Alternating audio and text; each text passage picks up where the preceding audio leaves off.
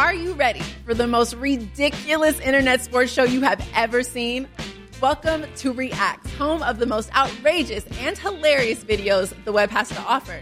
So join me, Rocky Theus, and my co-host, Raiders Pro Bowl defensive end Max Crosby, as we invite your favorite athletes, celebrities, influencers, entertainers in for an episode of games, laughs, and of course, the funniest reactions to the wildest web clips out there.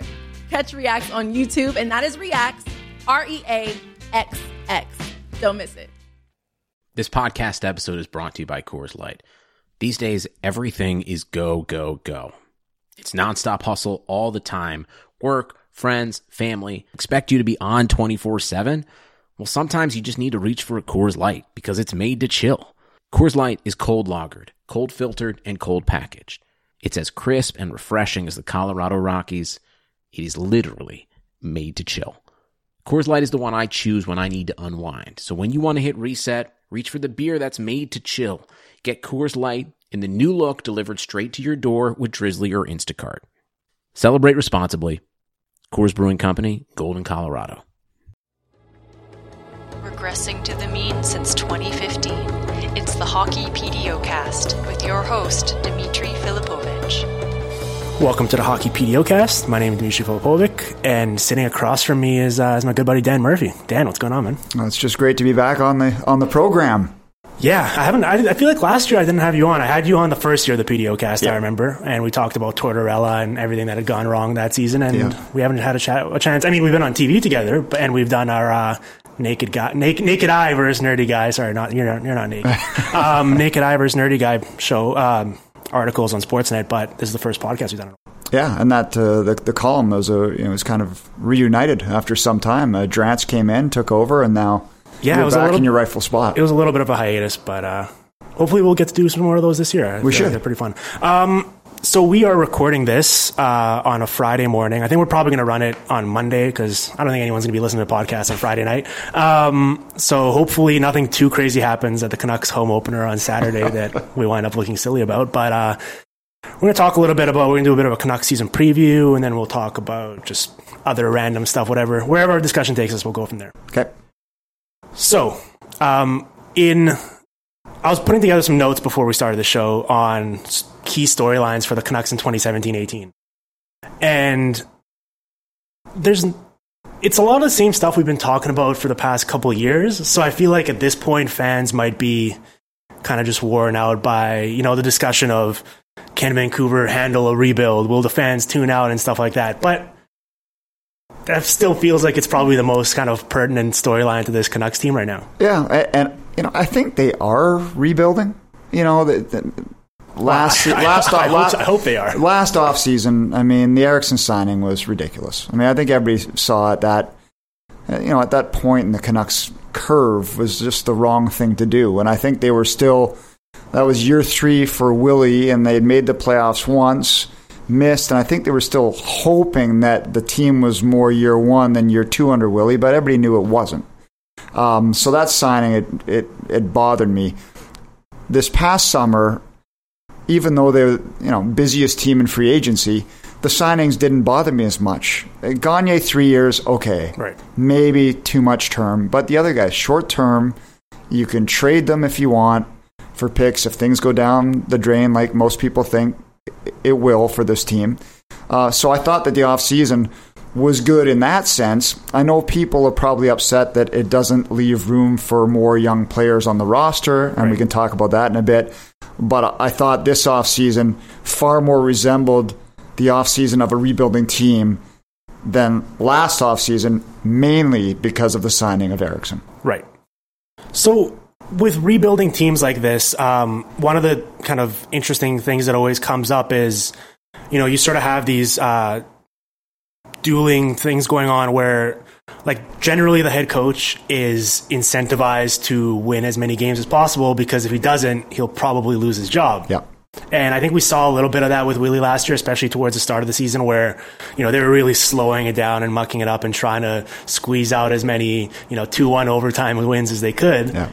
And I understand that from a coach's perspective, but obviously if you're rebuilding, you want to, you're probably going to lose a lot of games, but you want to give those young guys experience and give them a chance to grow and see what you have in them.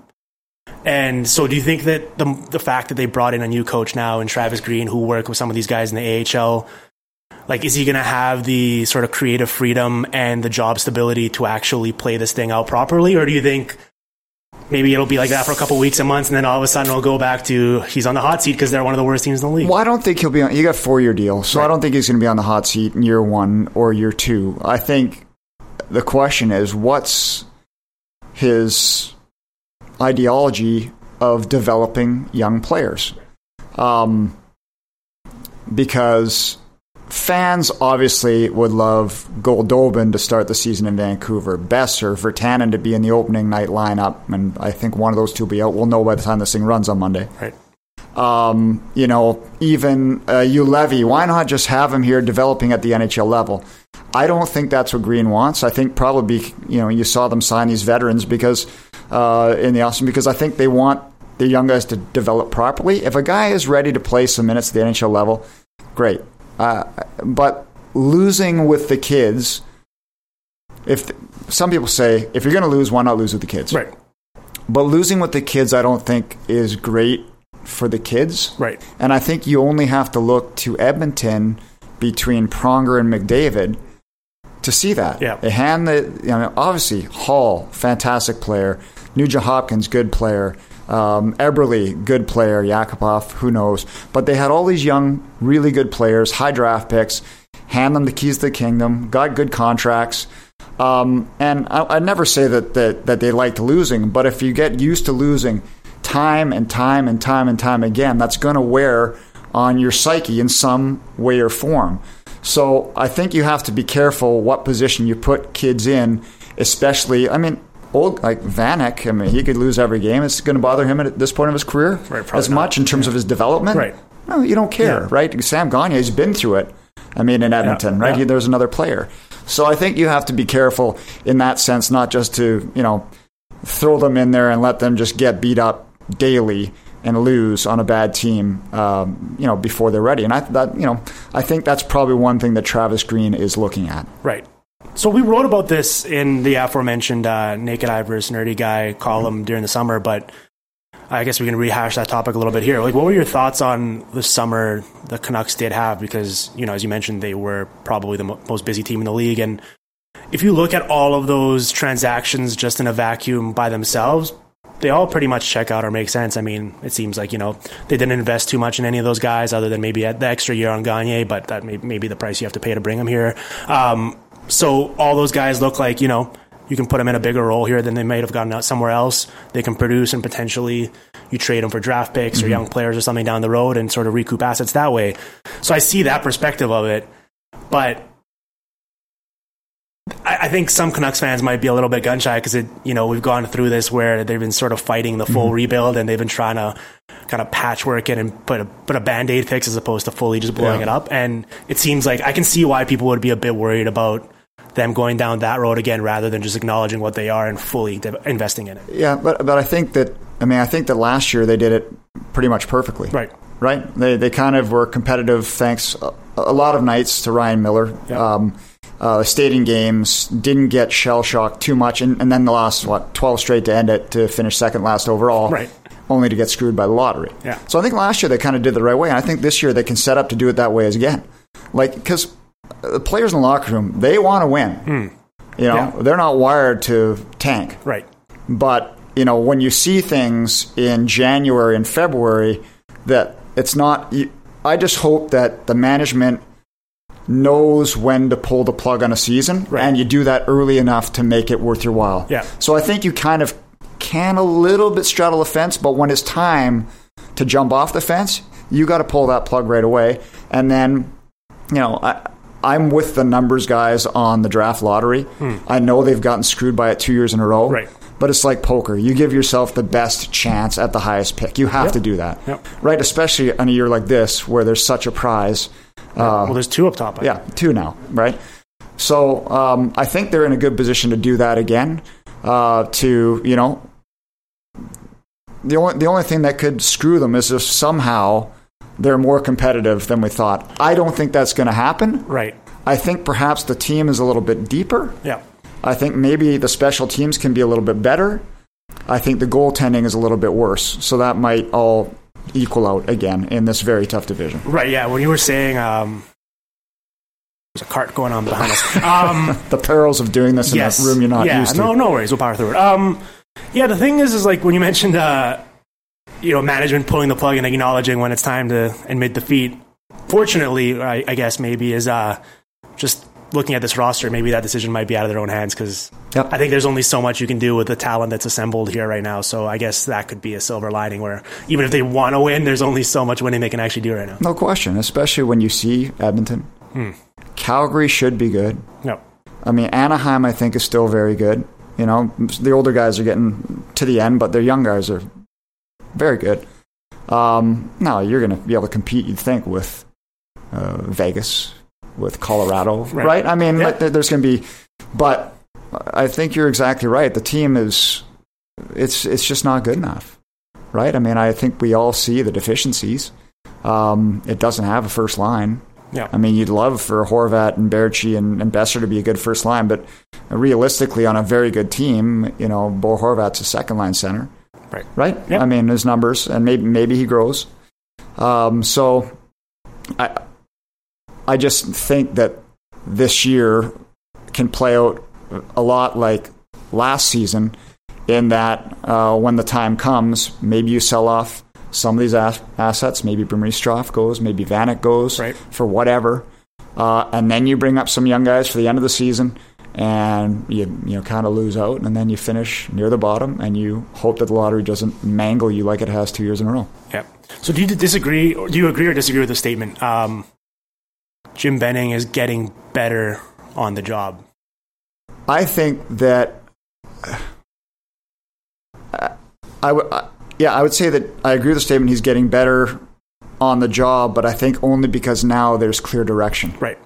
Right? And I think that for a couple of years there, and through his fault and probably through ownership's fault, they thought they could turn it around quickly, only realized that was impossible. Yep. And now that there seems to be clear direction, maybe starting at last season's trade deadline with the Hansen and Burrows departures, that there's a direction that they want to take this thing. So I think that ever since the deadline, things have looked a whole lot better if we're talking about a rebuild. Yeah. Well, that's the thing. I mean, when you're in a position that the Canucks are in right now as the GM, it gives you sort of the luxury of maybe getting a little creative or throwing stuff at the wall and seeing what sticks. And we saw a great example of that with the Derek Pouliot trade where why not? Let's see, he was a former high pick, highly regarded prospect, clearly wore out his welcome a bit in Pittsburgh, but why not see if there's anything there? And they didn't really have to give up a premium to take that type of calculated risk. So I think people would like to see more moves like that. And as you mentioned at the trade deadline with the trades, that was something that they really messed up on in the trade deadline prior, kind of just keeping all those veterans as opposed to cashing in those tickets. And so I think more stuff like that would probably curry some favor in this market with the fan base. And you're going to see that. I think the big test then will be Chris Tanev this year. Because Travis Green wants Chris Tanev on his team. It's his best defenseman. But I also think we know that there's probably zero chance that Chris Tanev, as an unrestricted free agent, is going to re-sign in Vancouver. Right. So I think you have to take all those things into account and hope. I think that's the biggest test for this management group this season is when it's time to pull the plug. Yep. What do you get for Chris Tanev? Or let's make sure that Chris Tanev is one of the guys on the way out. Something they didn't do or failed to do with Dan Hamhuis a couple seasons ago. So, I mean, obviously this depends on what the offers were and what the market for him was like, but do you think that they should have made that decision this past summer? Possibly, but I think it's... I guess you have to wait and see what the market is. I've heard rumors that they were open to it, depending on the player to get back. If it was kind of like a Nugent Hopkins type of deal. So I think that's something they will definitely explore. You'd be silly not to. But I mean, I think what they do with Tanev will be, that's going to be part of the answer to is Jim Benning getting better at his job. If that's a guy that they do move, because I think you have to. So before you said Tanev's name, when you said the big test coming up for him, I thought you were going to say this. Well, but I think the one good thing about the Sedins is that they're realists too. Right. And when everybody says we are going to fully reevaluate after the season, I truly believe that. I also think that if this team was further along in its development, it might be easier to re-sign the Twins for 1-year deals, whatever money, not big money, to be your third liners. Yep. But the team, I don't think, is going to be in that position yet. So can you afford to bring them back as your second liners on that same money? I mean, you hear all the poll questions. What's the biggest question mark with the Canucks? And the Sedins ran away with it. I don't think that's a question mark. I think we know what's going to happen with the Twins. I think you'd love for them to have 50-point seasons. Right. But the last couple of years, they're taking steps back. Yeah. They're probably going to get surpassed in terms of even strength ice time by the Horvat line. I think that probably, if they end up in the 40-point range, I think that's what we expect. It's not a question. Right. They're not going to all of a sudden get 70 points again this year. Yeah. No, definitely mind. not. I think those days are long gone at this point. So I think, I guess it all depends, and it could be like next summer, the Twins are kind of this summer's Gagne and Vanek, right? It might be okay. We need one more year. Well, because our Dahlin and Goldobin and Pettersson aren't ready yet. Right. We need one more year to let these kids, flourish in the minors before they come up and make an impact at the NHL level. That might be the case. Right. I'm not sure, but I don't think the Twins are going to hold the Canucks for hostage to get another job for money. I think they'd like to play, but they'll also know that if they can't play anymore. Right. But so do you think that trading them during the season is just off the table? I don't think that's going to happen. Yeah, I think. Well, especially since the Canucks now can't even retain salary because they've a few deals, so it's going to be tough to fit those guys on anyone's cap. And I don't think the Twins are interested in chasing a cup. It's worked for some. I mean, they probably, though, looked at a guy like Joe McGinley and the way his career ended. Yeah. So I just think that when they wrote the Players Tribune article, obviously it was to try to get the question out of everybody's mouths until near the end of the season. Let's not talk about it. Yep. Maybe it comes up again at the deadline. But I don't think they want the same situation with them that happened to Sundin, where fans kind of sour on them because they're not willing to at the end. Right. Where they're saying now, we don't want to, and if this has to be it, then this is it. Yeah. Well, this has been my stance all along, but I understand that, especially as a numbers guy, there's no place for sentimentality in this business. Of course. But there is a part of me that, would like to see play it out here and not be wearing some weird different uniform and looking like shells of themselves, like all those There's countless examples of former greats who spent the first 15 years of their career with one team and then all of a sudden started chasing that cup, and it just doesn't sit right with me. Yeah, I think but I agree with you that in a vacuum, numbers should all that matter really when you're making decisions with a team. But sometimes that just can't be the case. Like, a season ago, would you be trying to acquire, Evander Kane seriously? Like, there are other factors with things that you can't always just look at the numbers. Now, if you could fetch something for the Twins and you went to them and said, listen, we have this offer, this playoff team wants to bring you guys in for the third line, maybe you can approach them and see what happens, but I don't think that's going to come out in the public.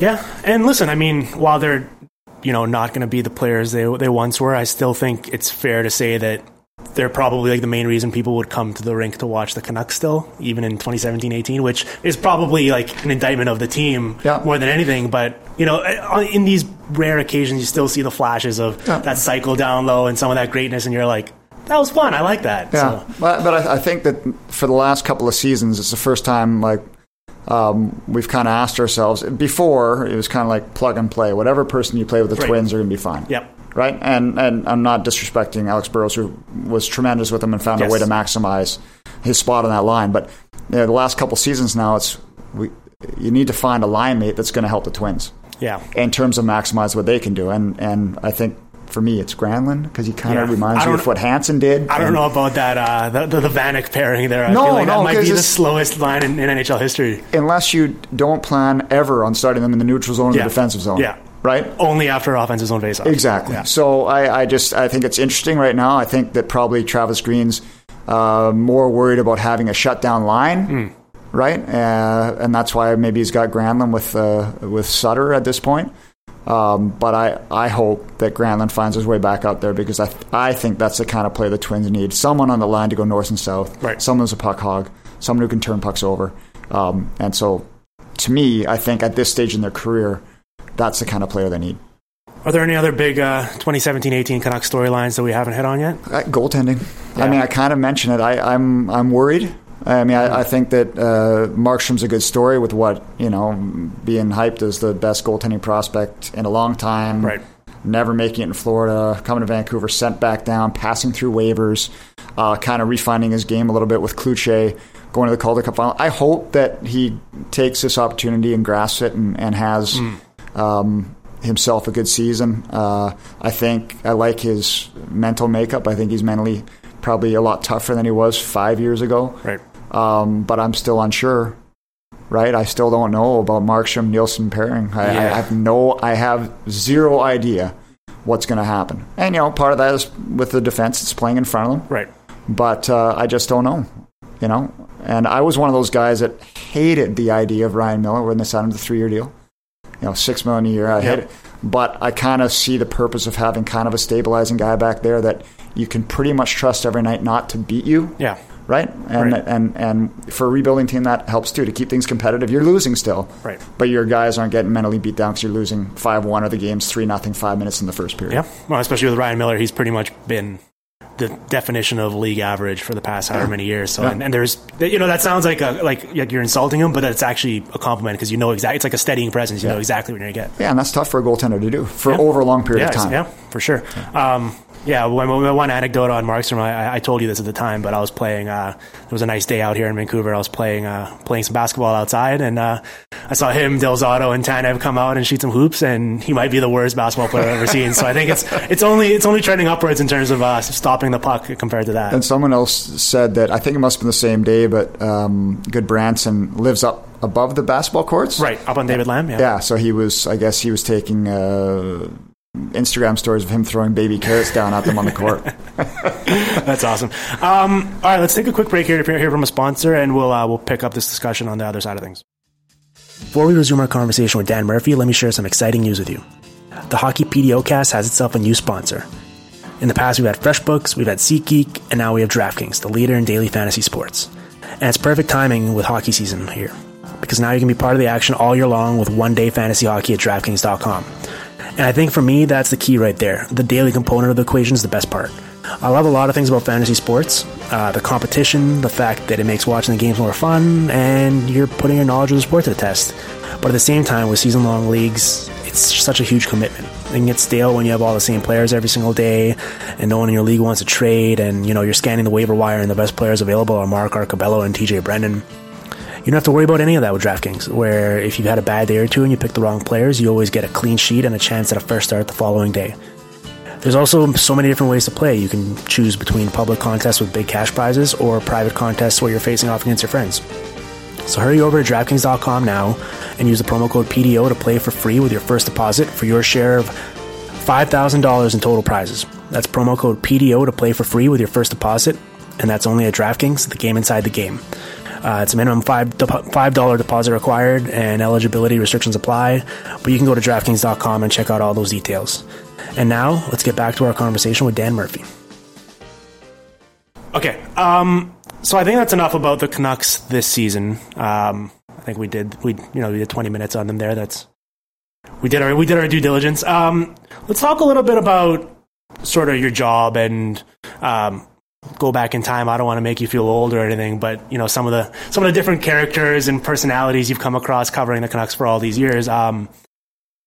When did you start covering the Canucks for Sportsnet? Basically in 01, prior to the 01-02 season, Bell owned both Sportsnet and TSN. Okay. Perry Solkowski was hosting the Canucks broadcast at the time, because he would do half the games on VTV and half the games on Sportsnet. Yep. Then the CRTC said, you can't own, this is cornering the market, you can't have both, 24-hour sports networks, you have to sell one. So, of course, they sold Sportsnet at the time, it was the baby. And since Perry was a CTV employee, he couldn't afford just to go over and do 40 games a year or 60 games a year only. So I got the Canucks job kind of out of default, which was nice. You were covering the Grizzlies before. I did in the Grizzlies for a year. So that was the 01-02 season. Right. So that was the year that the Detroit Red Wings playoffs. Yes. So that was my first year covering the team full time, traveling. Mark Crawford was the coach. When you mentioned Kluche was the goalie, so that was kind of my first year, and the team was just on the upswing. So I almost came in at the same time as the Twins. Yeah. Well, that stretch from 01 there to 04, I guess, was sort of, I was 10 years old in 01, and that was sort of my, sometimes sports and life aren't fair moments and real wake-up calls in that regard, sort of, because I remember I love that team so much, and, they take the first 2 games from Detroit in Detroit, and then, they come back here, and Kluche gives up the goal from center ice to Nick Lidstrom, and everything falls apart, and I guess Yzerman couldn't even walk. He was using a stick to get off the ice. And then the Red Wings go on and win the cup. I guess that was the real sort of peak there from, I guess, about 2000 to maybe 2003, 2004 for the West Coast Express. And, I was looking at the numbers while we were preparing for the show, and the numbers Naslund and Bertuzzi were putting up were insane. I believe that year in particular, they were second and third in the league in scoring, and Bertuzzi actually was running away with it on a per-game basis because I think he made 10 games as well there. Yeah. So, that was probably a pretty good time to come into the job and start covering the team. It was fantastic. And before I forget, I kind of, the modern-day equivalents to me, I kind of think like Jamie Benn and Tyler Seguin, Bertuzzi Naslund. That's kind of like the combo that you see in this day and age. Those two were dynamite. Actually, and as a character, Bertuzzi was, a real fun guy to be around. He was a grumpy bastard when the media was around. Right. But he was actually a very good sense of humor when the cameras were off. Naslund and Bertuzzi. So now the makeup on the plane is ownership at the front, and then going back, it's ownership, management, coaches, media, training staff, players. But back in those days, the players sat right behind the media. So Shorthouse and myself sat right in front of Naslund and Bertuzzi. They were right behind us the whole time. Bertuzzi was a terrible flyer. He'd lay on the ground sometimes on takeoff or turbulence, cover his head, and Henrik too, by the way, so I don't want to embarrass him. So I would talk to Todd all the time on flights. And just a funny guy. I keep in touch with him now. So that's why I'm kind of happy to hear him on the radio. Right. You kind of get to see his personality a little bit, and I think he was kind of, that was a tough, probably 10-year stretch for him. Yeah. By his own fault, obviously. Yeah. But that was a real exciting time with that team because it was a lot of young guys kind of growing together. Yeah. You had Jovanovski on the back end. Salo was kind of still unheralded out of Ottawa. So it was a fun time to kind of be around that team. So when you mention, Bertuzzi and sort of getting to know him off the ice and, interacting like that and having quality conversations, obviously you've been doing this job long enough now where I assume you've kind of nailed this down to a science, but does it make it difficult sort of reporting in an unbiased perspective when you might be privy to information on a personal level that the casual fan out there isn't? Well, but that would have been the ultimate test, right? I had to cover his trial. Yeah. It was a court case. Right. You're dealing only in facts. So how did you feel while that was going on? Well, it's your job. And I think that, for the most part, reporting facts about that whole thing was obviously kind of easy. Right. Where if you were doing radio interviews and stuff, where I remember going on a couple shows in Colorado, and then you can have your opinion on whether or not the tears were real in his press conference, right? And where the Colorado people say crocodile tears, and you're saying I kind of thought it was genuine, right. So that's where the disagreement was. But we saw what happened on the ice, right? Reporting the facts from the trial. It's I think it's still. I'm not a columnist. I'm not an editorialist.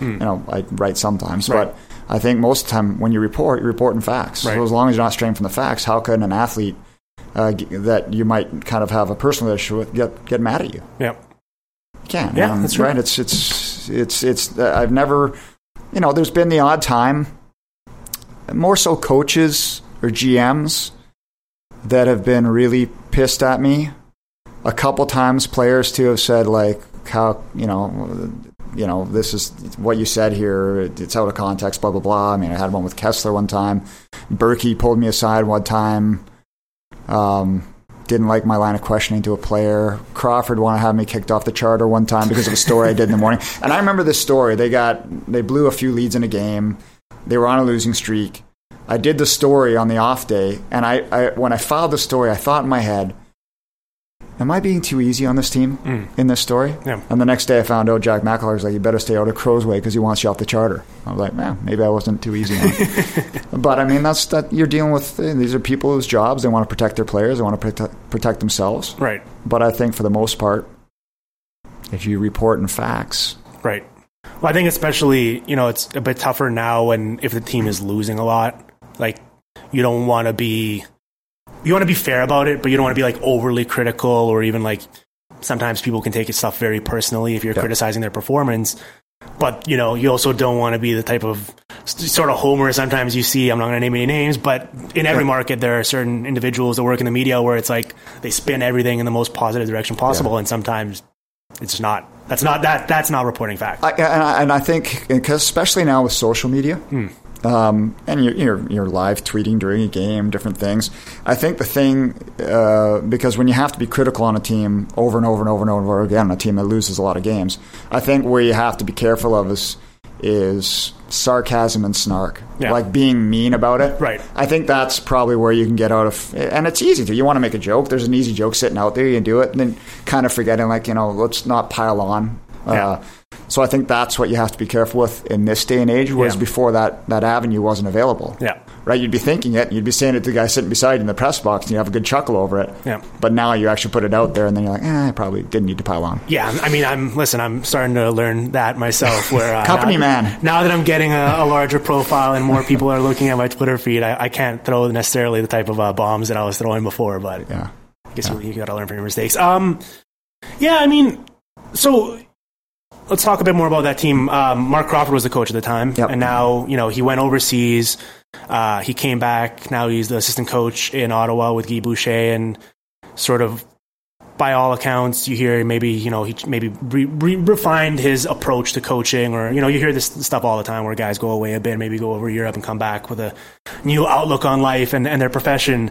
I think the rap on Crow in all of his stops was great the first couple of years, and then eventually yelling at you for enough days in a row will eventually sort of dilute that message. And Ken Hitchcock is another example of that. Like, is that accurate? You think? Yeah, I think so. I mean, I mean, players back in those days, I remember asking guys, because at the time Laviolette was in Carolina, and he yelled a lot back then too. And I remember asking Merrick Malik, who yells more? And he goes, I think, and because I wanted to know about Crawford, because I think that maybe Laviolette is louder and more sustained, because Crow is way meaner. Like, he would just cut guys down on the bench. So maybe he's refined that. He went to L.A.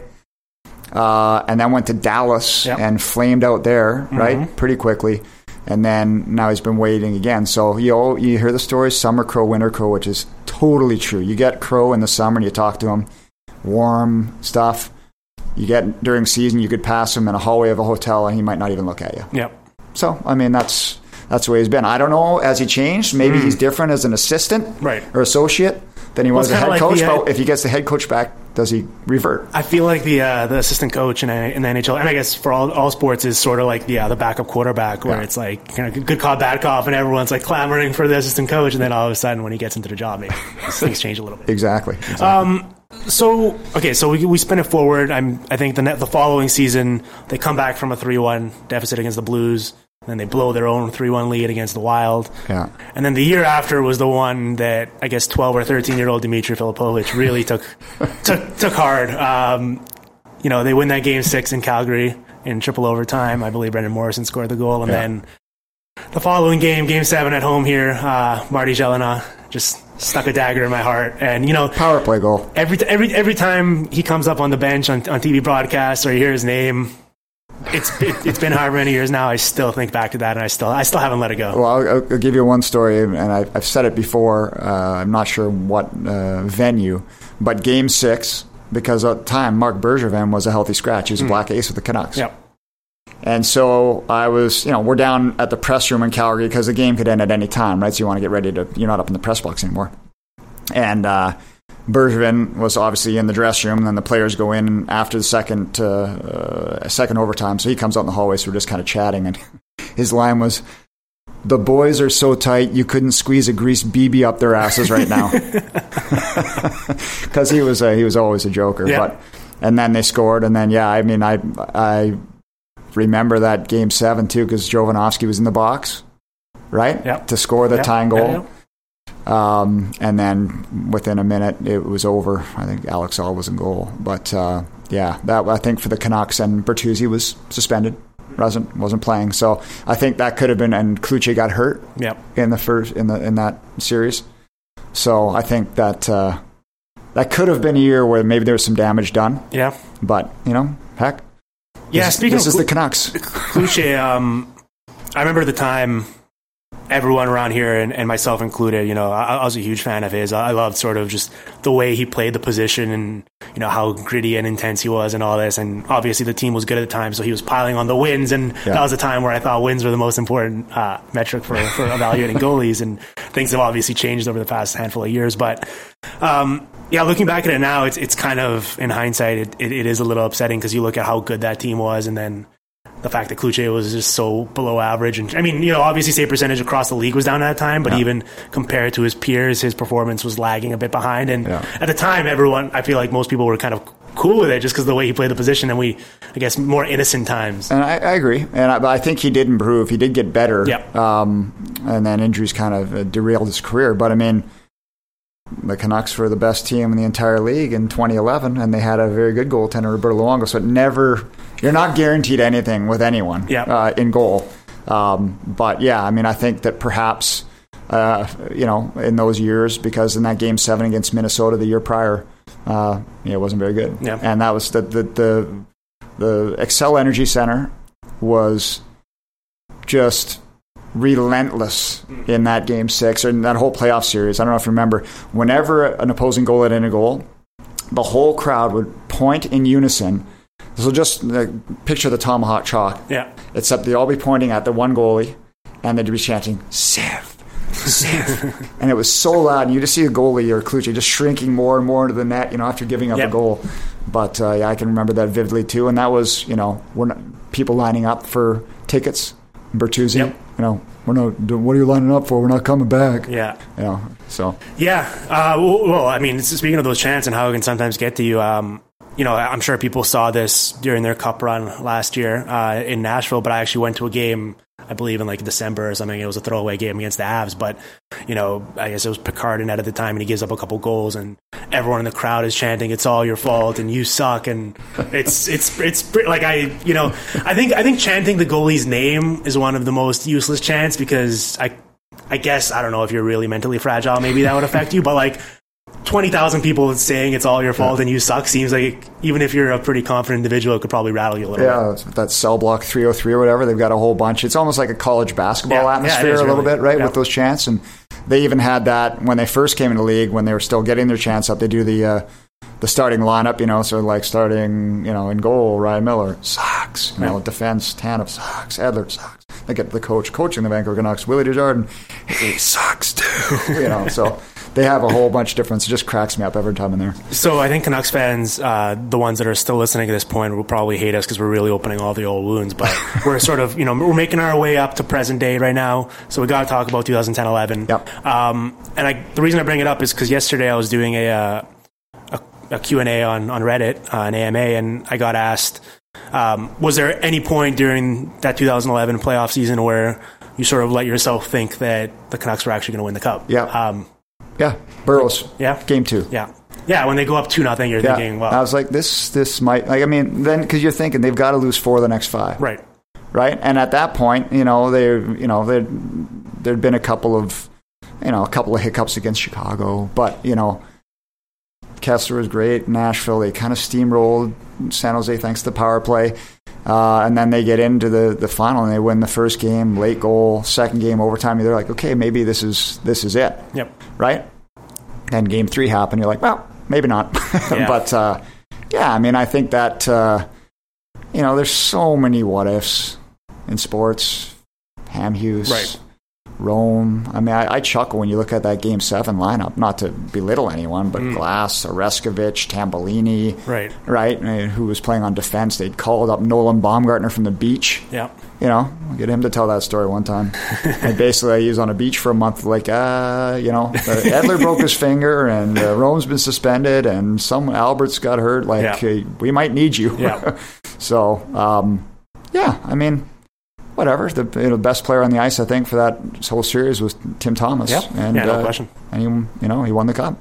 Yeah, it's just remarkable. I mean, it hasn't even, it's been 7 years now since, and obviously, I mean, listen, in this sport, things can change so fast, and especially with the salary cap, things can generally go downhill a lot faster than they go improving uphill, so I don't know, it's just, it's crazy to look back and see everything that's happened in this market since then. Well, and how kind of fast it evaporated. I mean, they had a great year the next year, but LA was just otherworldly in the playoffs against everyone. Yeah. Well, that was my big sort of come to Jesus moment with analytics, where I remember I think Thomas Drance was like, and Cam Charron were two of the only people at the time that were picking the Kings to beat the Canucks, and I was like, it's a 1-8. Come on, this team won the President's Trophy. There's no way they're going to lose. And then you watch them play, and you're just like, they just couldn't get the puck from the Kings. No, and they went up 3-0 in every playoff series, didn't they? And then I guess it went 6 in the finals. Their toughest test was just Mike Smith being out of his mind for a couple of games. Yeah, and then they went 6 games in the finals, and then Steve Bernier ran someone from behind, and then it was over. Yeah. That's all I kind of remember. But so they were still very good, and Daniel was concussed, didn't come back till Game 3 in the first round. But then the next year, they were just done. They were done. Yeah, it evaporated. I believe they got swept by the Sharks, and then L.A. Mignot was out. And but you could tell there that was it. The mojo had officially run out of that group. So, looking back at the L.A. Mignot era, I'm always interested by this because it's such a divisive topic in Vancouver, and I think we're starting to see it a bit in New York now, and this is probably true of every coach. Eventually, you sort of wear your welcome, and unless you're winning the cup every year, you're generally going to be considered as on the hot seat and in a big market. And at the time, people gave him a lot of credit for the Canucks' success, but also sort of embracing stuff like playing the city in an incredible amount of offensive zone starts and stuff like that, and really using Manny Malhotra for all the defensive stuff and things like that. And I'm still an advocate of what he's doing in New York, but then you see some of the stuff where he's playing Dan Girardi and Mark Stahl more than he's playing some of the other way more talented options, and it becomes tough to defend. And I think the rap on him was always sort of not trusting young guys. Yeah. But I guess that's sort of like a universal thing amongst NHL coaches. I totally think it is, and I think all coaches have their blind spots. Yeah. All coaches have guys they trust. All coaches You're talking about Tanner Glass right now. What's that? Well, no, I mean, but he didn't trust him. I mean, he only played 11 games in the league last year, but then due to injuries and stuff, he got to play in the playoffs and was decent. Yep. But yeah, I mean, and this is where players and I think coaches alike, where the eye test versus the numbers test for them is, especially players when they're in the battle, they only see the guys that are hammering guys in the corner and trying to fight other guys or whatever. They see that, like, that's when they don't understand that someone else is going to get the puck out of the zone real quickly. They just see, okay, this guy's willing to crush. So that, I think coaches get that a little bit too, where they see guys that are battlers and they fall in love with the way they battle instead of the way they play. And I think that's why coaches get blind spots on certain players. Well, I feel like we see that most this time of year. I mean, a good example is Kailer Yamamoto makes the Oilers out of camp, and it's somewhat surprising. And then you see he plays like 5 or 6 minutes in his first game, and makes a mistake at one point and just gets benched for an entire period. And I think that's like the most frustrating thing as a fan, when you sort of see that type of conservative nature and punishing young players for trying to play their game and occasionally making mistakes, which do happen, right? Yeah. And I try to be forgiving because I understand that if you're the coach and your job is on the line, you might be making different decisions than if you're just sitting back from the comfort of the couch. But it can be sometimes kind of grinding your gears a little bit. Yeah, and I think we're going to see that a little bit with the Canucks. Like, people really want to see Virtanen, really want to see Besser, but I'm not sure what Green's trust is in either of those players yet. Yep. I bet they question Besser's foot speed a little bit. And I bet they question Virtanen's defensive capabilities a little bit. So, but if you're going to, this is the whole development thing. If you're going to have Virtanen with the team, you got to let him play. And if he's not going to play, then send him down. Right. I mean, that's the whole thing. So if he sits out the first game, he's got to get in the second game, because you can't have, these young assets not playing somewhere, not developing somehow. Yeah, I agree with that. Best John Tortorella story. It wasn't a long run, so maybe there are a lot of stories, but oh boy, I remember someone. I don't know if we talked about this, but I remember. I feel like the last time you were on, you gave me like a toilet story or something like that. Yeah, and there was another one where Booth got shredded for being late to a meeting, but he had been there the whole time.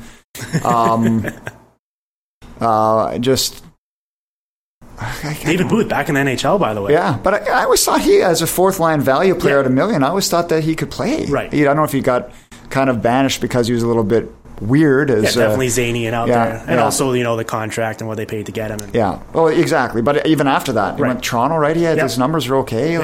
But boy, I have to get Tortorella. I'll just say this to Tortorella: if you talked to John Tortorella one-on-one, you'd believe everything he said. Right. If he looked you in the eyes and he spoke with conviction, you believed.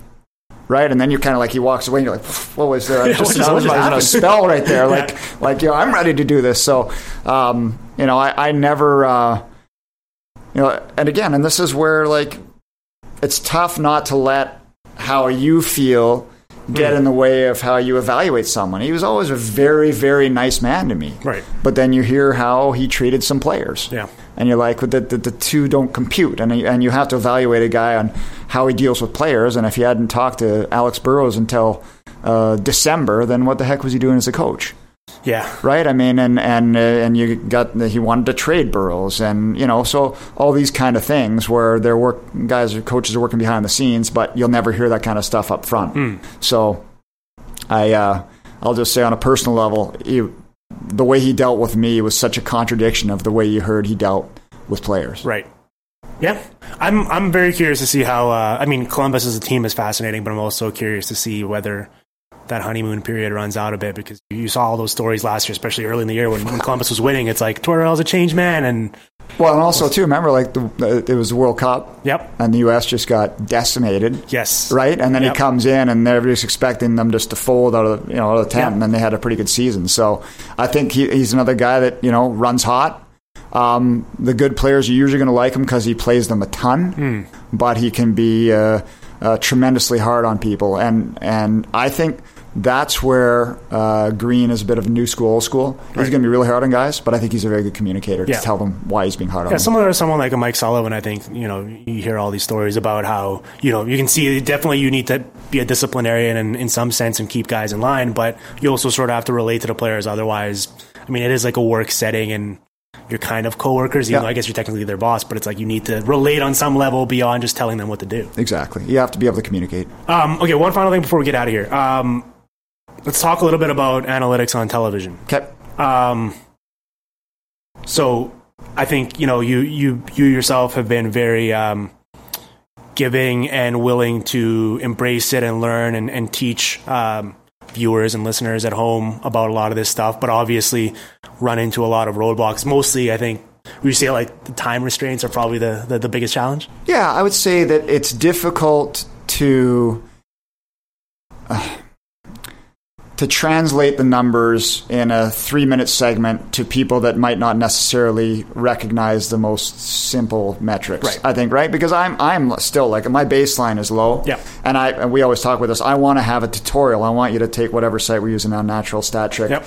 I want to be able to go on there myself and say, type in this and let me see, what. But I think you and I had a bit of a breakthrough last year in terms of a good way to relate it to the average fan is with comparables. So over this 10-game stretch, Marcus Granlund's scoring at the same rate as Alexander Ovechkin. So this 10 games or 15 games. So that, I think, is a good way that we'll be able to do it. But it's very, very hard because some people, it's almost like stick to sports. Yeah. Right? Like with the political stuff. It's like that some people don't want to feel like you're giving them homework or, but I think that it's becoming, obviously it's becoming more and more widely known. It's obviously very valuable. So I think that even though the numbers, guys like yourself, are even further ahead, I think you still kind of have to start at the basic stuff to let the people that have been reluctant in to kind of finally realize where it is. So I think in television, it's still very difficult to, especially in a broadcast. Right. In the course of a broadcast where you have 30 seconds to tell a story out of a commercial break. Right. You can almost can't do it in that sense unless you're going to run graphics maybe. So maybe there's instead of plus minus in 2 years, you're going to run just a Corsi for percentage beside a player. Maybe that. Or even just like a shot plus minus, right? Because I think that's people at home would probably be able to grasp that a goals bit more. Per 60. Just like certain things like that I think that are pretty easy to grasp. Right. So I think that's the way it's got to go. But it's just so hard to know because when Sportsnet, TSN, CBC, they'll do these different surveys. And you got to realize that still a lot of your viewership is 50 to 70. Yep. Actually, 40 to 70. Like, really, it's still like a kind of a young man's game, the numbers game. Yeah, no, that's right. And obviously, this is another storytelling tool, but another thing you got to keep in mind is you got to entertain the viewer. And sometimes if you are just reciting numbers, I understand it can be a bit dry and a bit boring for people. Yeah. And I think definitely the graphics and comparables and just sort of putting stuff in perspective, and maybe even like if you do like a sort of a series where you start off super bare bones and you just basically outline what everything means, and then all of a sudden you build on it slowly. Because I do think, there's obviously casual fans that tune in once every couple of weeks or whatever, but a lot of people do generally kind of progressively tune in for every game as well. And it's going to take, big personalities in the media, Mike Johnson has embraced it. Elliot Friedman, I think, has embraced it. So it's going to take some of these guys to bring it to the real main stream. Right, to show that it's actually cool. Exactly. Yeah. No, honestly, that's what it's going to have to be. And I'm really interested to see how it's going to be integrated as broadcasts go on, because it is very difficult still at this stage to get it in shows. Yeah, well, I'm looking forward to see where we take that in the future. Dan, I appreciate you taking the time to do this. Speaking of those broadcasts, let's plug some stuff. So where can people find you, and what can they look forward to this season from you? Same thing, regional Canucks with the odd hockey night game on the road thrown in. So first up, the CBC crew's doing the opener, so that'll be done by the time this runs. So Tuesday night, Senators in town. Thursday, the Jets. So both those will be our broadcasts. Cool. Well, I'm looking forward to seeing that and working with you this season, and we'll chat soon. Thanks for having me on. The Hockey PDOcast with Dimitri Filipovic.